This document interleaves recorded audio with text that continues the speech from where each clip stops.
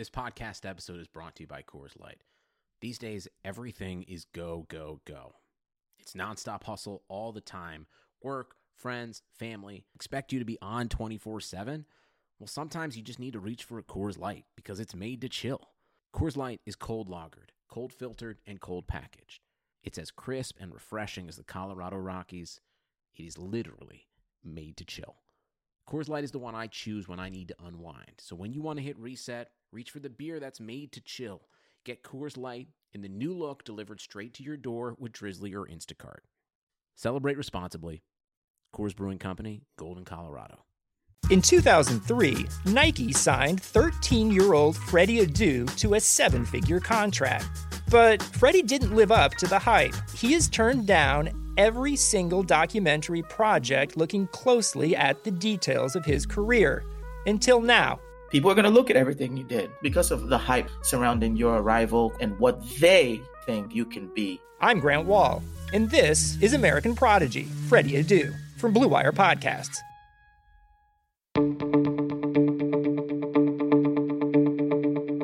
This is the Cubs-related podcast presented by CubsInsider.com. My name is Corey. I am joined, as always, by Brendan, and we are coming to you on Wednesday, December 2nd. Tonight is an important one to note that it is 8 p.m. Central in Chicago as we record this. I say that is important to note because there were actual baseball decisions made today on Wednesday. We have been waiting for the tender deadline, which was today, Wednesday, December 2nd. So I note the time just in case more comes out after we record or in the morning on Thursday. Obviously, if it's important enough, Brendan and I will hop back on and deal with whatever happens, like we will for the rest of this offseason. But for now, that is the context that we are going to approach this with. So really, no screwing around here today. I don't have a jokey, stupid intro for you or anything like that. We've got some serious baseball decisions to get into, and I think, Brendan, it's best that we just do that. Absent of what the Cubs did, looking around the league, I don't see any non-tender candidates that jump out to me. So I was a little disappointed on the league as a whole in terms of maybe seeing some new free agents that were not initially expected. Yeah, I don't know. As far as surprises, certainly with the Cubs, I don't think so. We'll obviously get into those. And just looking around the league, it's been kind of a rolling process to see how teams were going to be approaching this offseason in terms of who was going to be cutting back, based on what happened with the pandemic. And, we've heard teams talk about their losses and how much money they've lost. I think the Phillies owner the other day said they lost $2 billion, which I don't understand how that's possible, but, that's what he said. So it's hard, I didn't really go into this offseason with too many expectations. I think really the only expectation that I have at this point is that the Mets are going to spend a lot of money just based on what their new owner is saying. So other than that, I'm kind of just letting it all play out. But let's get into this. It's a big day in Cubs history, I guess. Maybe that sounds a little dramatic, but especially with the last few off seasons and talking about change and not really seeing that much, we got change today. So if you've been clamoring for change, you got some of it today. So the official moves, and then we'll get into the discussion. How many of these guys we'll talk about individually, we'll see where the conversation goes. I think one person in particular is going to dominate this conversation, but we'll see how it goes. So the official moves on the deadline, the Cubs tendering contracts, meaning they are still with the Chicago Cubs organization, to the following players: Chris Bryant, Javier Baez, Ian Happ, Wilson Contreras, and Victor Caratini. They avoid arbitration with one-year deals for Colin Ray, Dan Winkler, and Kyle Ryan. And the big news, they non-tender Albert Almora Jr., Ryan Tepera, Jose Martinez, and the, I think, big one, depending on who you talk to, I guess, Kyle Schwarber. So at the moment, Kyle Schwarber is a free agent. He is no longer a Chicago Cub. And Jed Hoyer getting right to it. I mean, he didn't really have a choice, but with this deadline. But getting right to it in making some significant moves and really one way or the other. I mean, I think really even just absent Schwarber alone, and Almora was obviously not a part of the mix as much in 2020, but just those two guys alone, you're already looking at some change, right? Which we have not seen much of in these last few off seasons, despite that sort of constant talk of the offense breaking and needing to diversify things, yada, yada. So I think we're going to talk a lot about Kyle Schwarber because I think that's the most significant of these moves. It's the most important of these moves. And as we talked about a good bit, it does, at least for now, tip their hand a little bit in terms of the financial situation.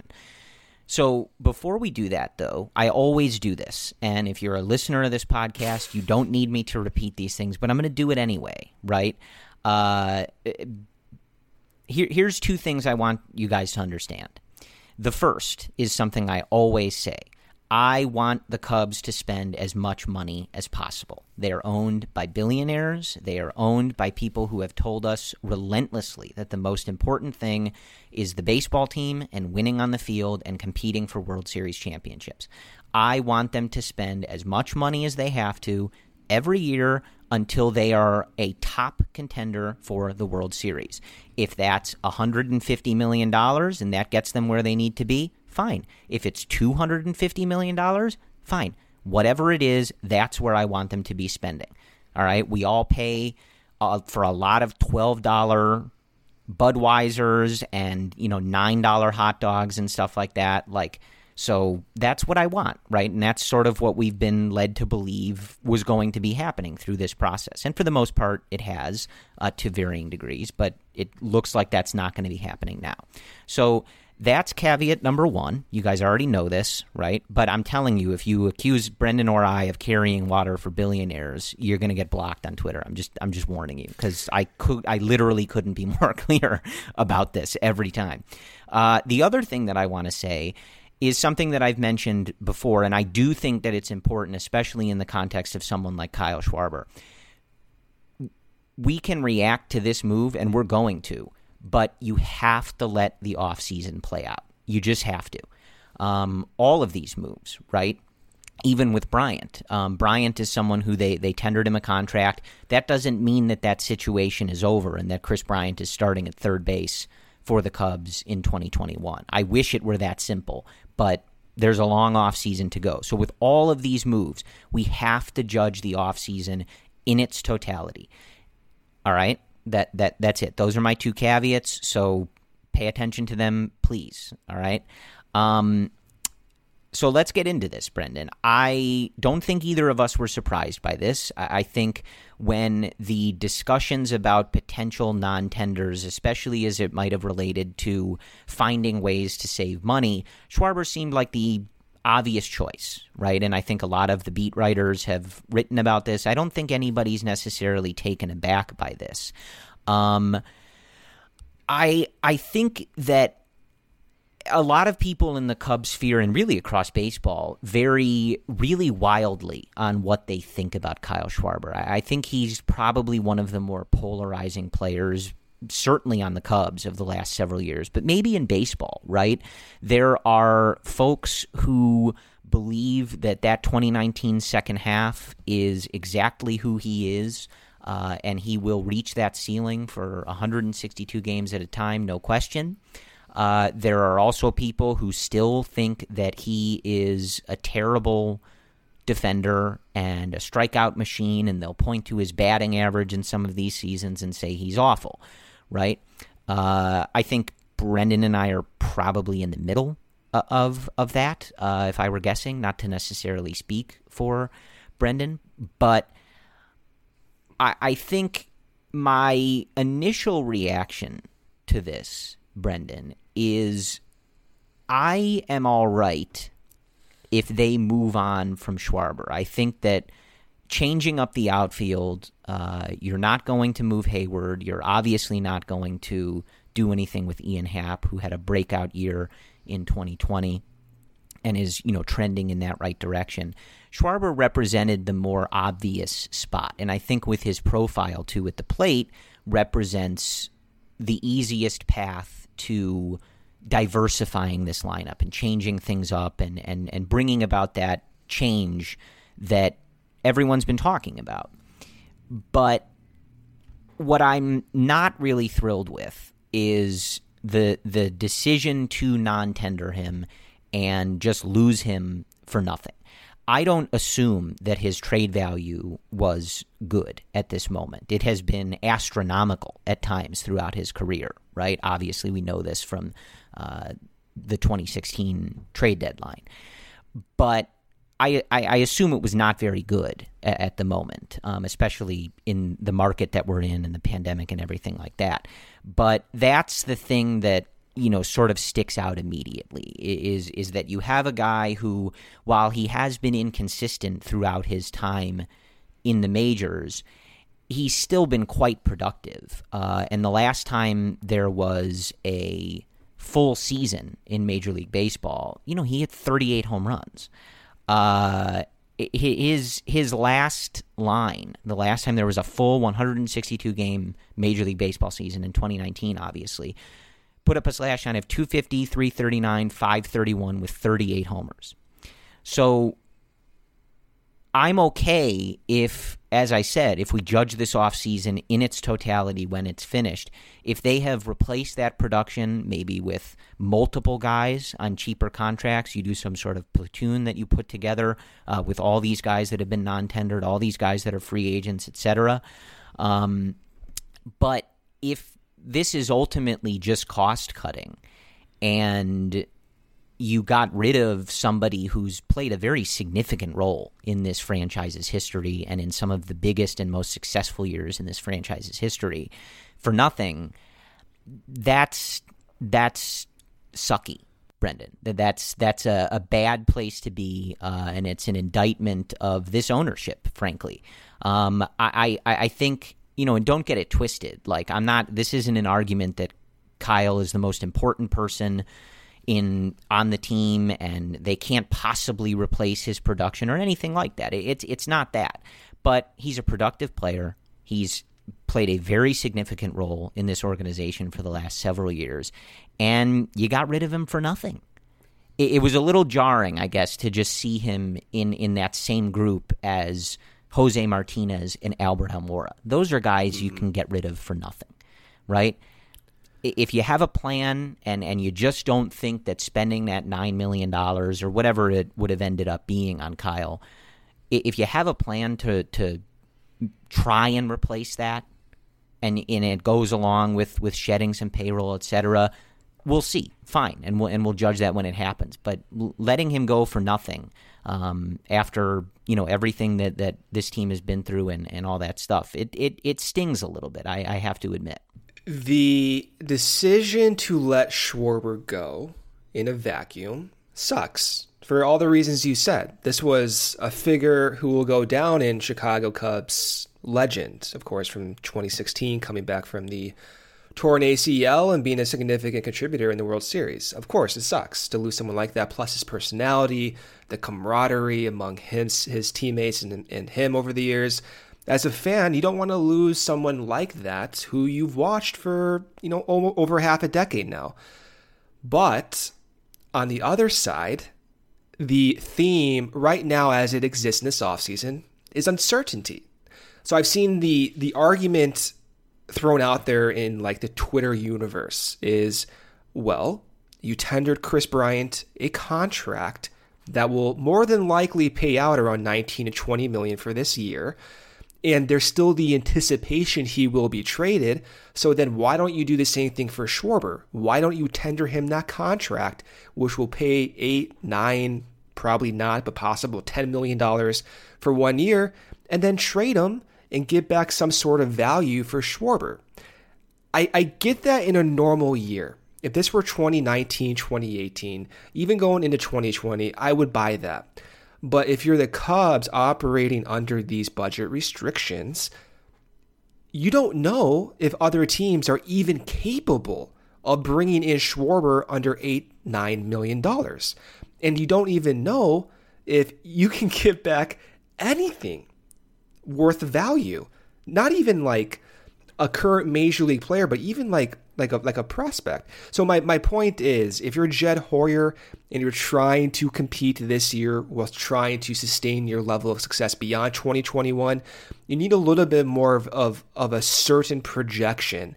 And to bring back Schwarber, I'm assuming, would be an issue because you don't know that you can even trade Schwarber with that price tag with him. Also, there is a level of energy that you need to exert to trade Schwarber that takes away your time working on other moves. So it's not to say, hey, this is like a non-issue. Trading Schwarber would have been a difficult feat for comparable value, and a feat that's not even certain. You don't know that other teams are capable of bringing in that contract. So it's not a surprise. I think we've been talking about this non-tender deadline for a few weeks now, and on top of my list, Schwarber seemed like the obvious candidate, especially when you look around the league and you see who currently is a free agent. But also when you look around the league and you see all these teams slashing payroll, like the Cardinals, like the Phillies, $2 billion in losses, and other teams other than the Mets are basically doing the same thing the Cubs are doing. So that's where I'm at. It's no surprise. I don't think it's as drastic or severe of a decision as maybe your initial reaction, just because we're in a COVID situation. And I empathize with your, disappointment that he's not coming back. I love Schwarber. I love what he did even in the second half of 2019. But I also recognize that Schwarber's career is defined by variability. It's defined, unfortunately, by several dramatic changes to his approach, to his mechanics. And you get this weird contrast between his contact rate, his strikeout rate that doesn't add up. He makes about league average contact, but he strikes out, at a 30% clip.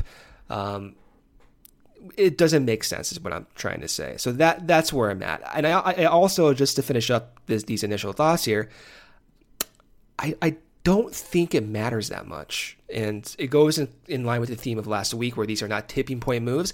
I don't think it matters that much. I think you can get comparable value for Schwarber in a projection sense on the free agent market or via trade. And I also think it doesn't matter because still the Cubs focus on 2022 and beyond. It's going to be in that farm system development, and Schwarber right now has no value to that development. So that's where I'm at. It sucks. I don't think it's that big of a deal. I understand the logic, and we'll move on from there.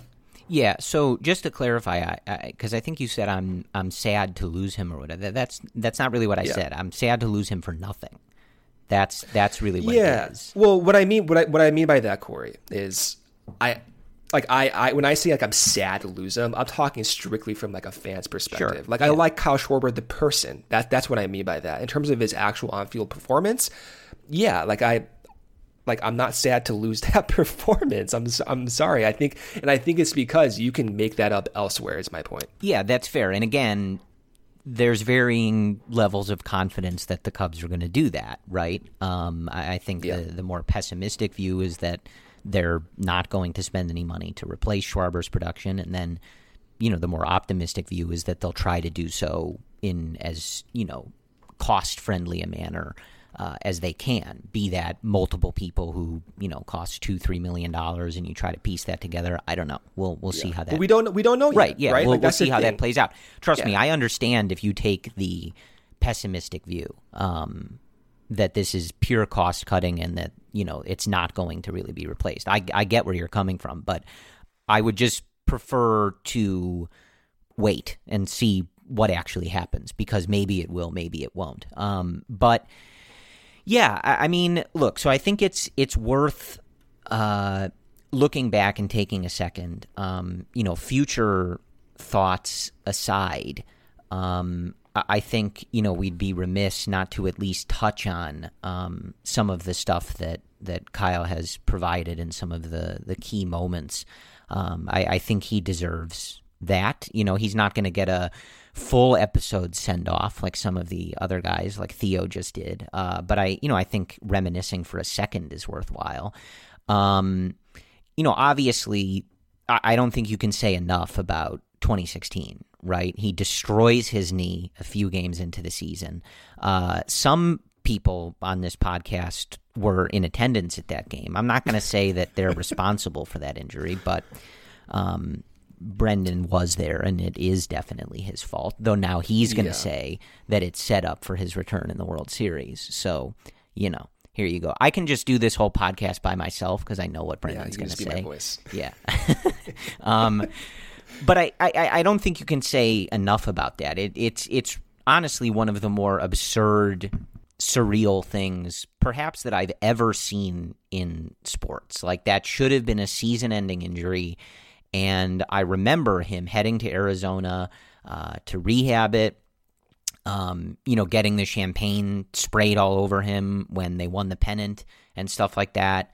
And then I'll never forget where I was when I read that John Morosi tweet that he was on a private plane and he will be the DH. That's an all-timer in the right World there. Series. I mean, it's really weird to have a vivid memory of reading a specific tweet, but like I remember that so clearly and just immediately texting you and Evan Altman and just being like, yo, like it's on. And, you know, of course, I mean, he was a hero in the World Series in the games that he's able to play and DH in Cleveland. He hit the cover off the ball. He gets that rally going in the 10th inning in Game 7. I mean, he was absolutely crucial to them winning that World Series.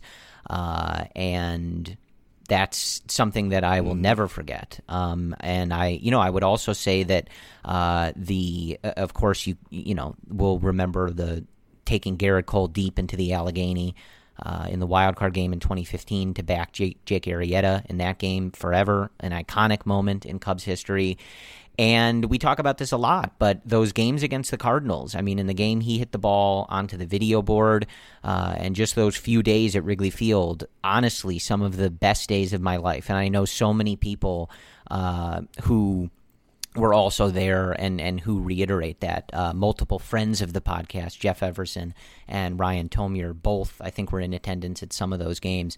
And we've talked a lot about how that was just like such a blissful period of time. Those two games at Wrigley Field, knocking out the Cardinals, the Cubs just bashing homers all over the place, was truly, truly, truly some of my favorite days, not just as a Cubs fan, but really my whole life. It felt completely surreal, and also, you know, really felt like that kind of, okay, the Cubs are here. Like, this is really happening. Like, this group is really, you know, maybe it's not this year, but like this whole thing is really starting to take shape here. Like, this is actually coming together. This is going to happen. So, you know, and there's more. Like, we could go on a lot. I remember that grand slam against the Cardinals that he hit. And there's plenty of other moments, but he was a very important figure in this era of Cubs baseball. He was a very important figure in the Cubs winning the World Series and some of their biggest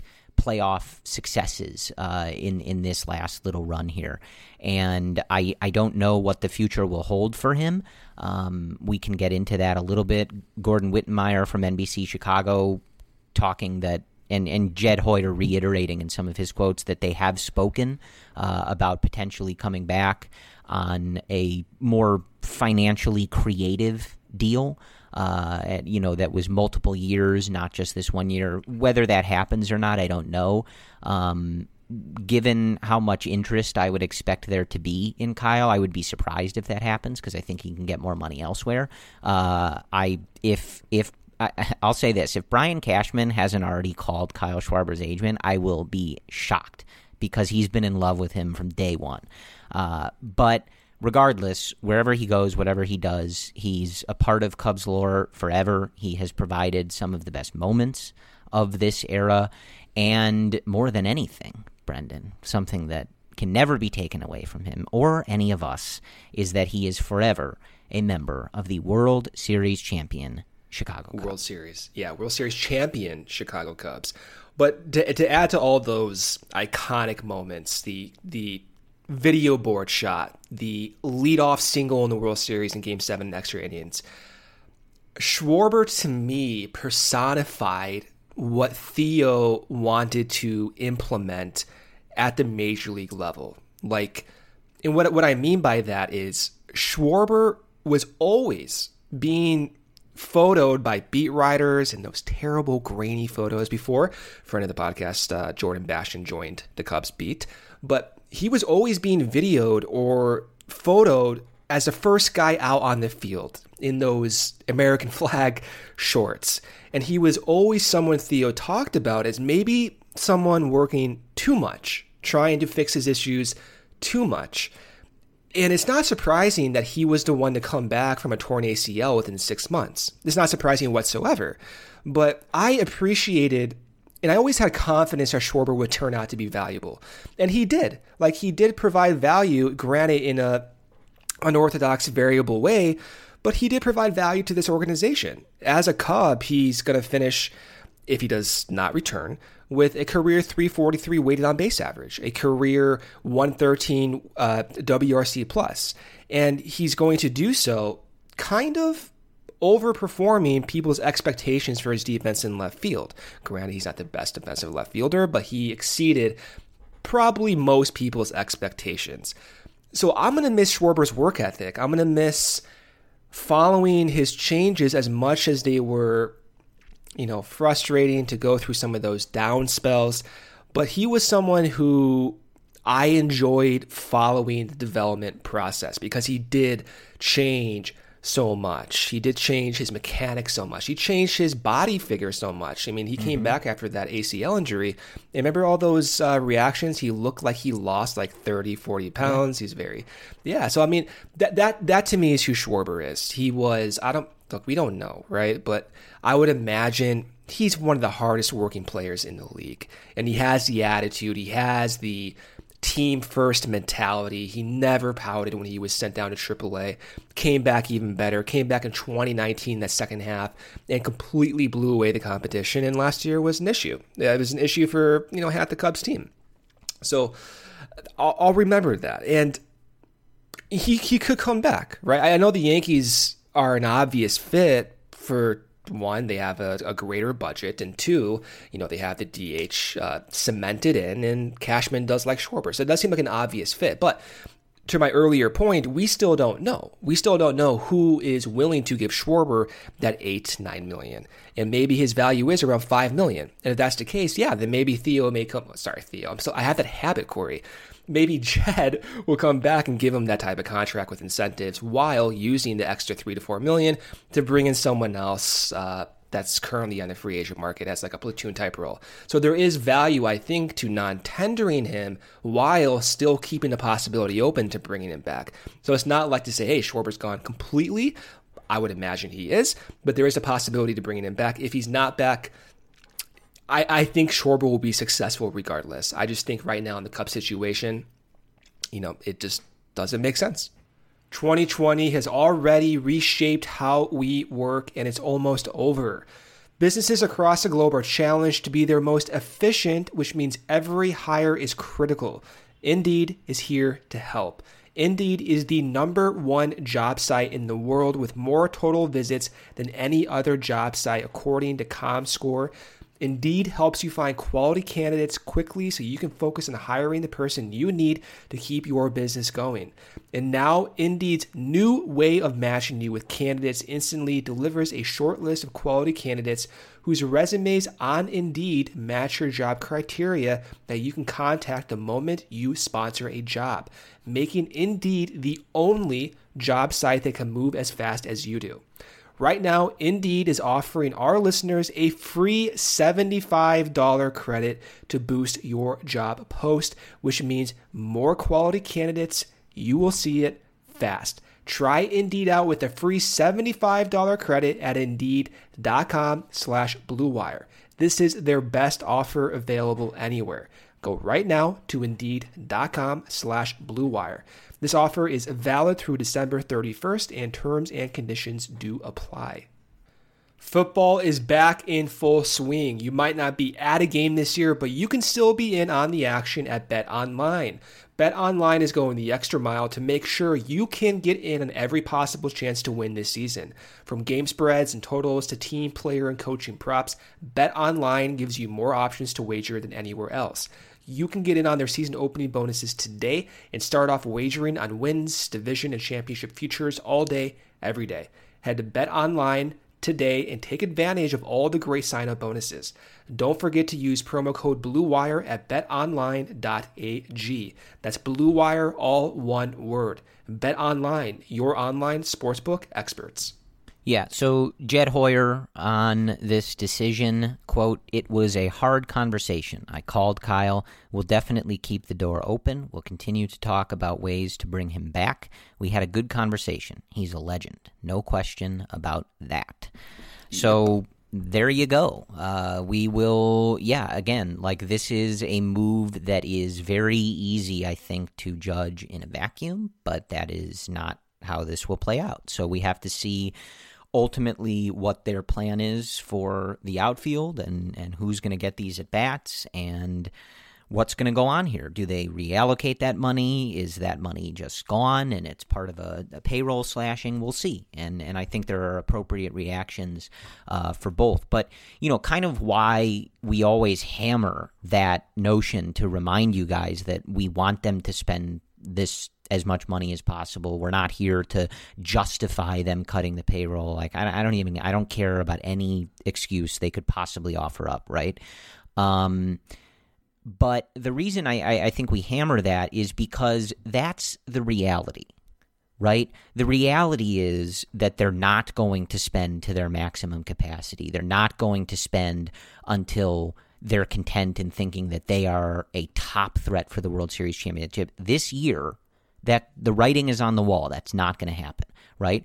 So the reason we always bring that up is because I think the most pragmatic thing to do and the most valuable thing we can do as part of these discussions on this podcast is what are the Cubs going to do to better their future? What are they going to do for the 2021 team, and what are they going to do for the organization beyond that, right?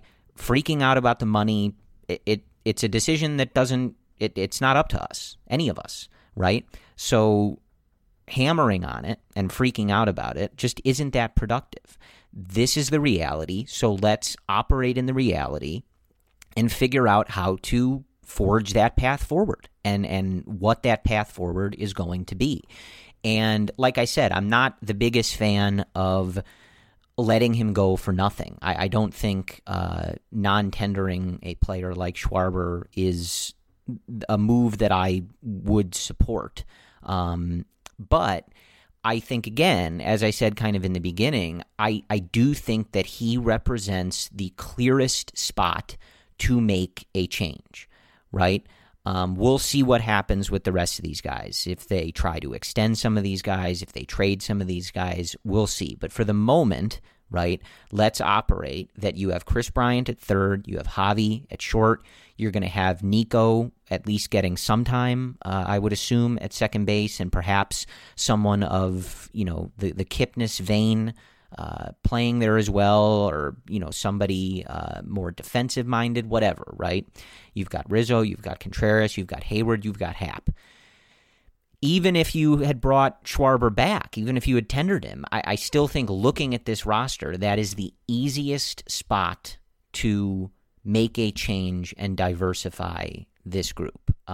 We have talked a lot about Kyle throughout the years, and I think that we all saw that ceiling that Theo has always believed in. And, if you go back and read some of those books about these teams and about Theo, the effusive praise of Schwarber is really like out of control, right? It's as high as it can be.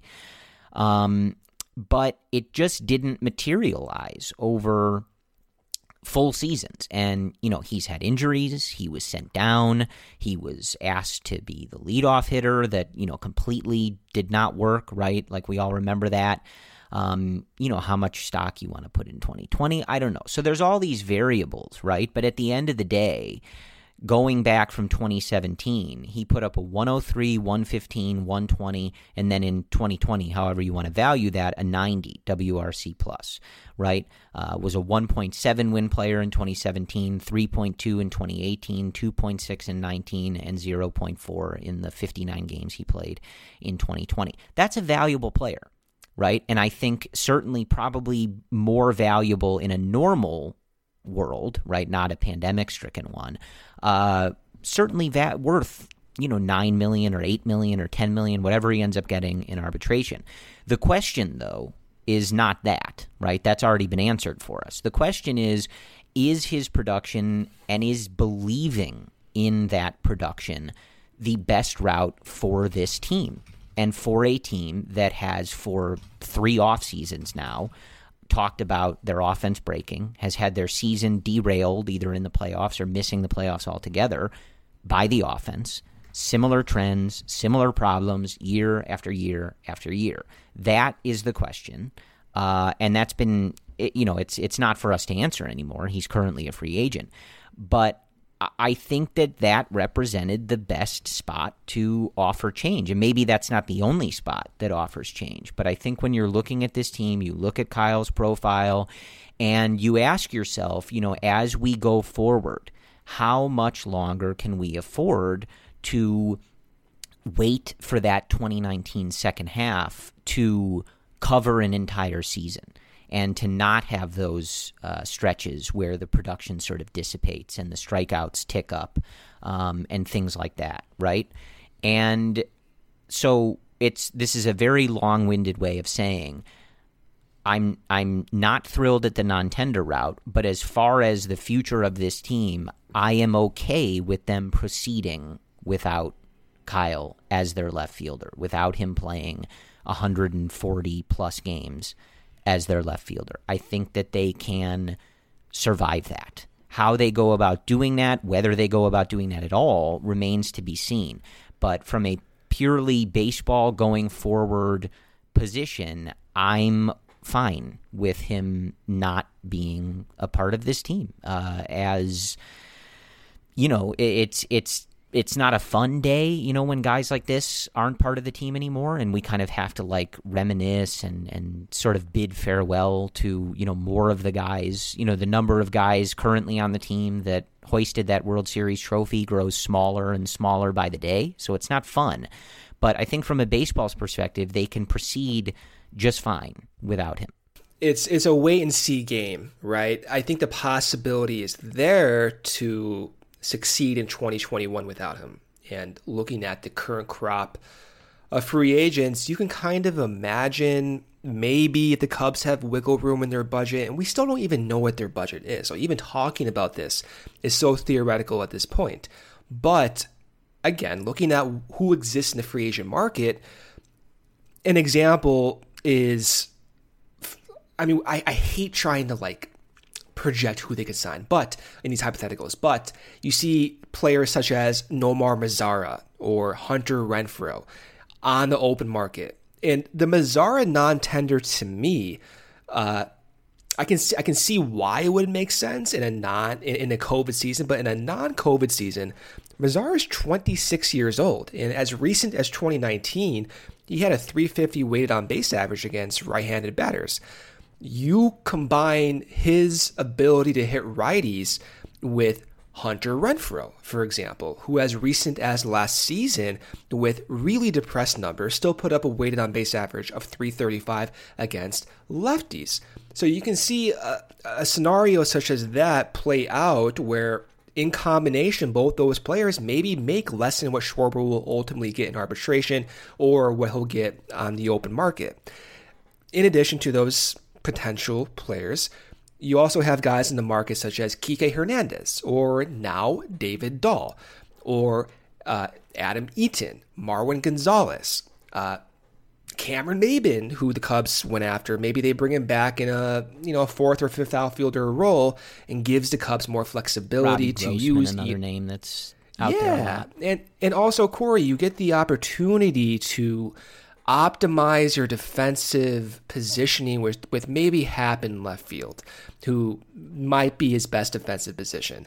So all of this is to say that when you separate out a potential trade for Schwarber, and you take that out of the scenario, which I think you should because there is so much uncertainty in this offseason. On the current market, there are players who, by a computer projection model, should be producing more value next season and maybe at a cheaper price. So yes, it does make sense, or at least the potential for this to make sense exists. And that is where I'm at. And you have to look at every move, not in a vacuum, but as a combination of forthcoming moves. And that goes to your point last week. And I think it's really important to point this out because not even I was considering this. Every move is going to be followed up by a consequential move, more so than ever in this offseason, especially for the Cubs. And so I think you do have to wait and see. You have to wait and see who the left fielder will be. You have to wait and see who the Cubs may trade, some of these guys they even tendered a contract to that might fill Kyle Schwarber's role, such as Chris Bryant in a trade or Javi Baez in a trade. So it is a wait and see game. I do think the Cubs have the ability to be competitive in 2020, maybe even match Schwarber's value at a cheaper price or maybe exceed it with the current market, and that does not even include the possibility of trades.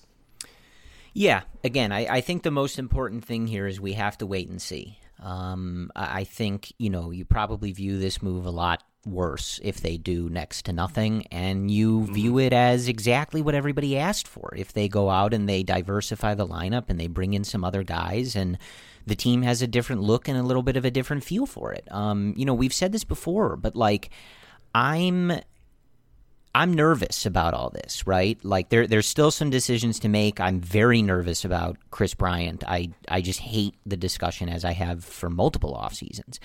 But as we've talked about, guys, you have to pick a lane, I think, as a fan of this team, right? You either want them to make change and you're sick of the offense breaking down and you're sick of complaining about the same exact problems, right? They're not making enough contact. They're getting dominated by pitchers they shouldn't get dominated by, et cetera, right? It's the same movie with the same ending every year now for 3 years.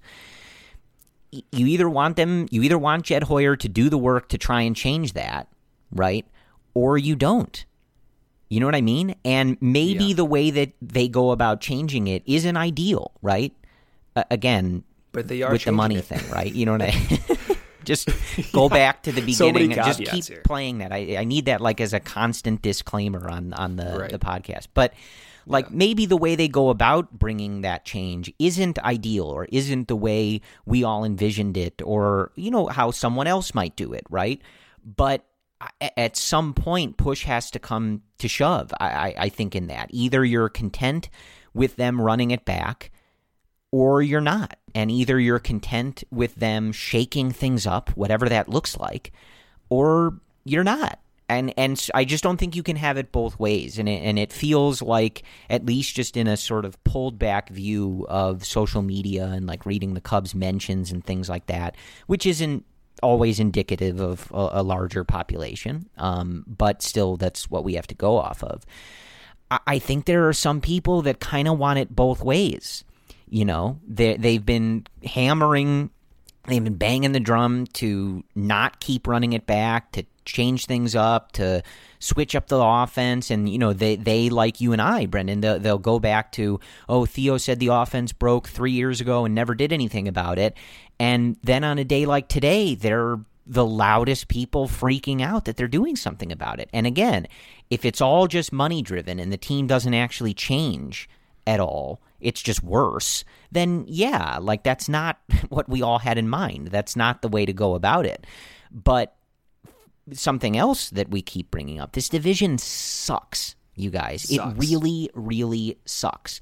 The Cubs, even after today, right? Take away Schwarber, they're in my mind right now, if everybody's roster is exactly the same, the Cubs win this division in 2021 with this team.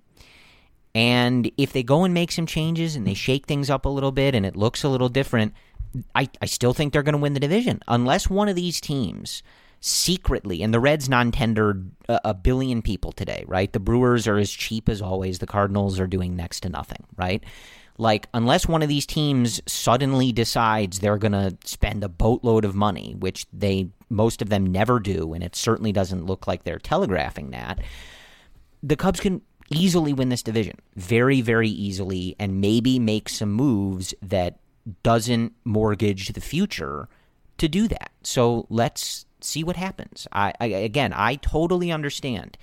And I'm probably mostly with you if you're in that pessimistic camp that just doesn't think the Ricketts are going to pay, that, you know, Schwarber's gone and they're not really going to replace that production with all. But we'll see. I think we're all best served not reacting to things that haven't happened yet, right? Because if we did, a lot of people are very mad that the Cubs have traded Kris Bryant over the last 2 off seasons, which, as we're recording this, Brendan, correct me if I'm wrong, they haven't done, right? A lot of people were mad at that there was even a discussion of whether the Cubs would pick up Rizzo's option in this offseason. They did. You know, that never happened. Them being so cheap, right, which is what we heard, that they were going to decline Rizzo's option, didn't happen.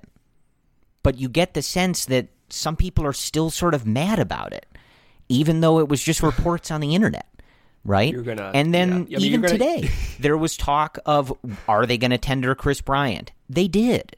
I have no idea how seriously they considered not doing that. We probably will never know. But they didn't non-tender Kris Bryant.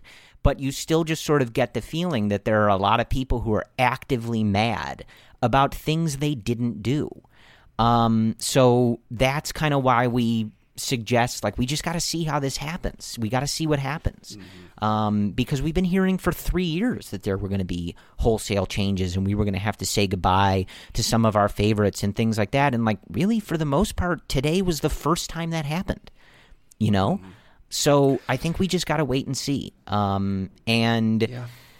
what I want to ask you, Brendan, and we'll touch on maybe some of these other guys because we spent a good bit of time on Schwarber here. Corey, one last point before that question, sure. Because I'll forget. It's my brain's fault. But to add to your point, the reality is, and I don't want to put the caveat out there, but you guys know what we're going to talk about.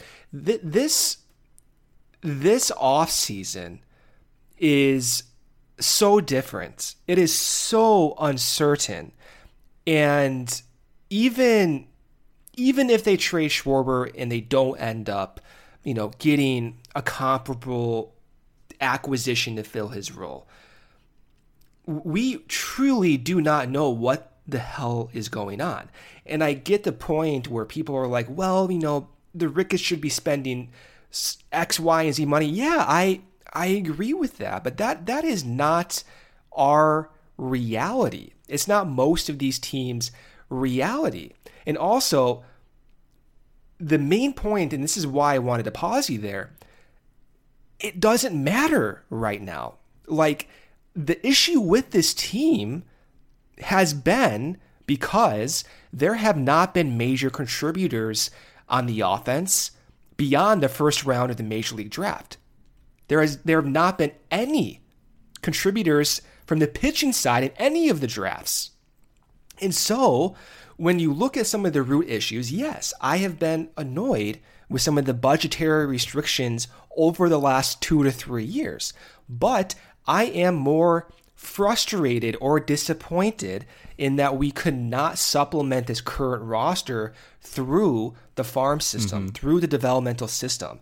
And so when we talk about not bringing back Schwarber or but the potential that did exist of non-tendering Kris Bryant, of course that sucks. But it sucks because the alternatives don't exist in the farm right now. And that is fully because of the recent failures of not developing guys. So that's where my frustration truly is.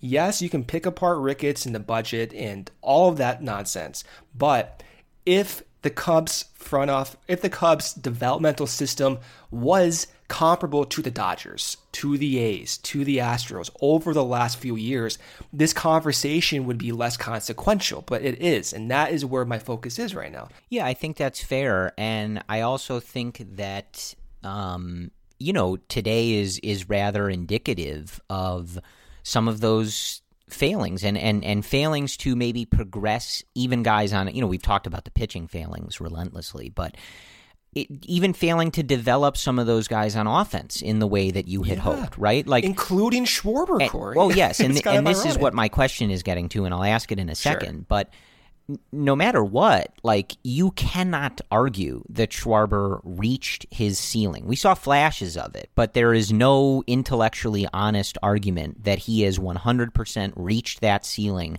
that Theo Epstein envisioned when he drafted him. And someone like Almora, too, like, never really contributed at an offensive level on this team and went obviously the way wrong direction. And, when we're talking about diversifying the lineup and things like that, Almora was supposed to be the guy to do that. He was drafted to be a contact-heavy defensive guy who was different than these other guys. And that didn't materialize at all. So when you're looking at decisions like this, yeah, you have to consider that the development of some of these guys and the progress of some of these guys in terms of stalling out is a pretty key factor here. But that brings me to my question, and I'll just ask you simply because I think it's at least worth touching on. Do you, wherever he goes, right, if it's the Yankees, if it's the Giants, if it's whoever, right, do you think that Kyle Schwarber ever reaches, not like the Babe Ruth stuff, like obviously that's not shouldn't be taken seriously. But, like, do you think he ever reaches that ceiling or close to that ceiling on a consistent level for some other team? The front office, the Cubs' current front office, is light years smarter than I am. If they thought that was the case, they well, I'm would have not brought him asking the back. front office. I'm asking you. Well, but I mean, if he goes to New York, Brian Cashman says, I wanted this guy years ago, I got him now. Do we see Kyle Schwarber just putting up all-star seasons on offense and, getting himself in MVP talks because he's just tearing the cover off the ball? Yeah, I think it's a possibility. I think you put him in the right environment, the right context, I think it's a possibility. Am I betting on it? Give me good odds and maybe I will bet on it. But I've always been a Schwarber believer. That's the thing. Like, even throughout this podcast, a lot of listeners are probably thinking, Brendan a few years ago, thought he was going to be one of the best left fielders in the game offensively. And yeah, I did say that. And it sucks to see this is how it turned out. It's because you get through some of these adjustment periods and you see the peripherals line up. You're like, all right, this is kind of what I expected. So yes, I think it is more probable than not, is what I will say, if some of the environmental things are shifted. And I think if he goes to the Yankees, if he goes to the Giants, if he goes to the right coaching staff or gives them new resources, yes, I think it is possible he turns into a 370-plus weighted on base average outfielder in left field or as a DH for the next 5+ years. I think it is a little bit more probable than not if those environment things are met. So that's what I will say with that. It's not a direct answer. I know you don't want to hear all these what ifs, but that truly is where I'm at. Fair. I was just curious. So getting away from that, again, we'll revisit this because whatever moves they make as it relates to anybody that plays outfield, any able-bodied human that can play the outfield, it's going to be viewed in this context. You decided to let Schwarber go for about $9 million and did X, Y, Z. We'll fill in those blanks when they happen, and we'll judge them appropriately. As far as some of the other guys, I think, pretty, bluntly, the Jose Martinez thing was disappointing. You end up trading a player to be named later for him, and, obviously now you're just dumping him. So obviously that was disappointing. It just didn't work. Honestly, I don't care Corey, about that. Yeah, I was about to say, I don't care. I don't care. He didn't look good. Maybe he comes back and hits lefties like he was supposed to, but he can do that somewhere else. I don't care. Yeah. I liked the potential that Tepera showed throughout that 2020 season, but it did fall off the rails a little bit. towards the end. This whole year has been a bit of a blur, so correct me if I'm wrong on that. I would have kept him around. I think he had some really interesting stuff, but again, I'm not really losing any sleep over it. I think that this pitching infrastructure has shown its ability to identify some of these guys, get the most out of some of these guys, and even if they have to do it from the bargain bin like they have for the last few years, Hottovy, Breslow have shown the ability to make that work a little bit, so it's fine to me. I think interesting, I guess, that they go with someone like Kyle Ryan and Dan Winkler instead of Tepera. But again, like at this point, I mean, I'm just not sure how significant any of these things are. And of all the spots in this organization right now, I'm going to trust this pitching group pretty heavily because I think they've done a really nice job. So if that's the route that Hottovy and Breslow and Jed ultimately landed on, I'm going to give them the benefit of the doubt because I think they've been doing a really nice job, and I think they deserve that. And then you all know where this is going to end. It brings about the end of an era, something that we've talked about for a really long time. And I want to talk about this correctly. We have very heavily criticized Albert Almora throughout his time with the Chicago Cubs, and in my opinion, justifiably so. That being said, especially on a day where his time with the Cubs is over, and his playing time is no longer my concern, and something that I think is actively harming the team, I think it's worthwhile to say, similar to really all of these guys, but I think Almora, is one in particular. I wish him well, man. I wish him well. He has shown himself to be a very good person. A very good person off the field, a great teammate, someone that people spoke very highly of, and not to the degree of Schwarber, I think, certainly, but Almora provided some great moments for this team. I think all of us remember his tag up in the 10th inning of Game 7 of the World Series, a crucial play, a heads-up play, and one that is obviously very important in the context of the Cubs winning the World Series. World Series, yeah. I think in that season, earlier in the playoffs, that diving catch that he makes and that double play that he turns in San Francisco in that game, and just some of his defensive plays throughout that year, that one series, I think in Colorado, I don't remember the year, but where it seemed like he was making a diving catch every 10 seconds. That was the same time where Javi was going off and becoming Javi biased. That was 2018, Corey.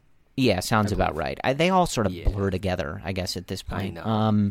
The one that stands out is 2016 because they won the World Series. The rest of them just World kind Series. of blur together. In a real season, Corey. 162 game season, not they 60. Earned it. They earned it. But, it's something that we always tried to clarify, I think, rather carefully. The reason that we were so hard on it is because we believed that the decisions we were advocating for as it related to Albert were in the best interest of the team. We never had anything against him personally. And, obviously we're not rooting for him to fail. We're just sort of looking at what we're looking at. But as far as this move, this was the right move. I'm not going to lie. I would have been very disappointed had they tendered him a contract. It's time to move on. It's time to give somebody else those opportunities. And, again, like this is something that Theo talked about last year, I think mostly in particular, but just betting on these guys for too long and just waiting for them to sort of take that turn and believing in who you thought they were when you drafted them for too long. And I think that's the spot that Almora was in. It wouldn't have cost a lot of money, but you got to move on. Sometimes it's just you need to change things up. And I think for his sake, a different organization, perhaps he gets, a different opportunity and can be a part of a club in some way. But that time with the Cubs, you and I have believed should have been over a long time ago, but it certainly was today. But as with a lot of these guys, I genuinely, I wish Albert well. And he has definitely provided not the amount of moments that I think you want a first-round pick to provide. And, he never really, as we discussed earlier, materialized into that hitter that the Cubs just really needed him to be. But he still provided some exciting moments for this team, some important moments for this team. And as I said with Kyle, I'm not shy to reiterate that he will forever be a World Series champion with the Chicago Cubs. So it's not surprising at all. And in similar sentiment, I like Albert Almora. Like, I like who he is as a person. I respect when he was sent down and him coming back with the right attitude. Like, I respect his work ethic. I respect everything about the guy. And he was Theo's first draft pick with the Cubs. And he was someone to start following this rebuild with. And that is what I'll remember him. Like, when Almora was called up, I believe it was in Washington, many years ago now. But the excitement that he brought, because he was, this front office's first draft pick. And he did have that captain-esque mentality. Of course, Rizzo's the captain, but you saw comparisons of his demeanor and his personality and his commitment to the likes of Derek Jeter. And that was a few people's comparisons early on in his minor league career, just that attitude that he brought. And it sucks losing a personality like that. And it's to say that separating his on-the-field value from, watching them play and getting to know these guys in a superficial way through baseball, but you do respect their work ethic and their consistency in trying to improve. And it did not work with the Cubs. And it's not to say that it can't work elsewhere, but we know it has not and likely will not work for the Cubs. And I hope he does find a different team. I hope he does have success. I truly do, because, people in baseball, he himself, like we need more people like Albert Almora in this sport. And so I do hope he finds success elsewhere. It's unfortunate, but it's a long time coming that it's just not going to be with this team. Yeah. So that is the story, folks. Again, to bring things full circle, the Cubs list of moves on non-tender day 2020. Non-tendered: Kyle Schwarber, Albert Almora, Ryan Tepera, and Jose Martinez. Tendered: Chris Bryant, Javier Baez, Ian Happ, Wilson Contreras, and Victor Caratini. And inking one-year deals to avoid arbitration: Colin Ray, Kyle Ryan, and Dan Winkler. That is the lay of the land. I expect a lot of you will have perhaps some strong opinions on these things, and we will see where they go from here. So, we've been waiting for this day to kind of give us a guide, a visual about not necessarily just the financial situation, but also whether they were going to completely, sort of just run it back again. And that option is mostly out the window. I mean, just losing Kyle doesn't necessarily mean you couldn't consider it running it back if nothing else has changed, but it's a fairly significant change, at least more significant than we've seen in the past offseason. So this is the first of what may be many important days, but now this one is out of the way. Other teams have made these respective decisions for their own rosters. The pool of free agents and available players has grown, and it is deep, and it will be very interesting. But now, with these internal decisions, the teams... the decisions that these teams controlled by themselves, until this deadline, now with those out of the way, the offseason really sort of kicks into high gear. The MLB offseason has been rather slow in the past few offseasons. It's kind of taken a while for a lot of this to get sorted out. So I don't know what that's going to look like for this particular offseason. I mean, you still, they don't even know whether there's going to be a DH because the MLB is just a mess, right? The way Manfred runs things and things like that. How you can be in December and not know whether the teams in the NL are going to have a DH or not, I have no idea how you could possibly operate a league like that. But it's all just to say it might take some time still for teams to make these decisions because they literally don't know the rules they're going to be playing under, or how long the schedule is going to be, or if there's fans, or all these other, questions. For these questions and more, tune in next week. But it's all just to say that this was an important deadline to kind of set the table for spending and free agency and kicking the trade market into gear and things like that. And it's out of the way. The Cubs have made those decisions that I listed, and we proceed forward.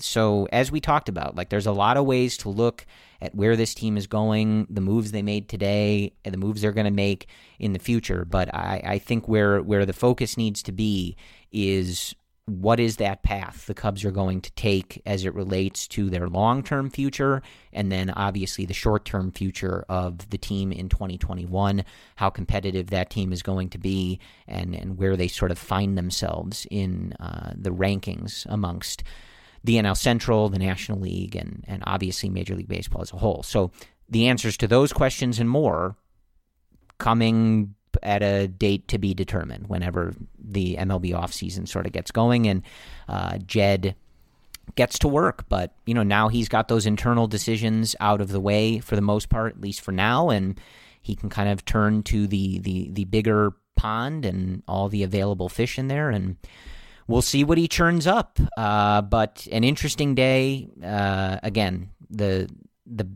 best wishes to all these guys who are no longer with the Cubs, and I think in particular, more than anyone, Kyle Schwarber and Albert Almora, who have been a part of this team for several years now. Some huge moments, and of course, we're a part of the 2016 World Series champion Chicago Cubs. So as with everything else, we will jump back on here if anything important happens. Now again that you have this deadline out of the way, it can be months before we get some significant action. It could be tomorrow. I don't know. But we'll be ready to break it all down. As always, we thank you guys for listening. To reiterate, thank you guys again, for sort of letting us operate on this varied schedule. I know some of you, it's a little easier if the episode drops on Monday, and you can have that for if you're still making a commute or if you're working from home, whatever it is. But obviously, with a lot of these things, with the Cubs making front office changes, with this non-tender deadline being on a Wednesday, things like that, obviously just makes sense for us to wait for the big topics rather than the podcast being outdated in 20 minutes, which I always expect it to be. But if we can avoid it, it's helpful. So appreciate you guys sticking with us in that regard. Appreciate you guys listening, engaging. And we'll get through whatever happens here. We're going to get through this together, I promise. But either way, thank you guys for listening. We will talk to you again soon. And as always, go Cubs. Sugar Ray Leonard, Roberto Duran, Marvelous Marvin Hagler, and Thomas Hearns. Legends, whose four-way rivalry defined one of the greatest eras in boxing history. Relive their decade of dominance in the new Showtime sports documentary, The Kings, a 4-part series premiering Sunday, June 6th, only on Showtime.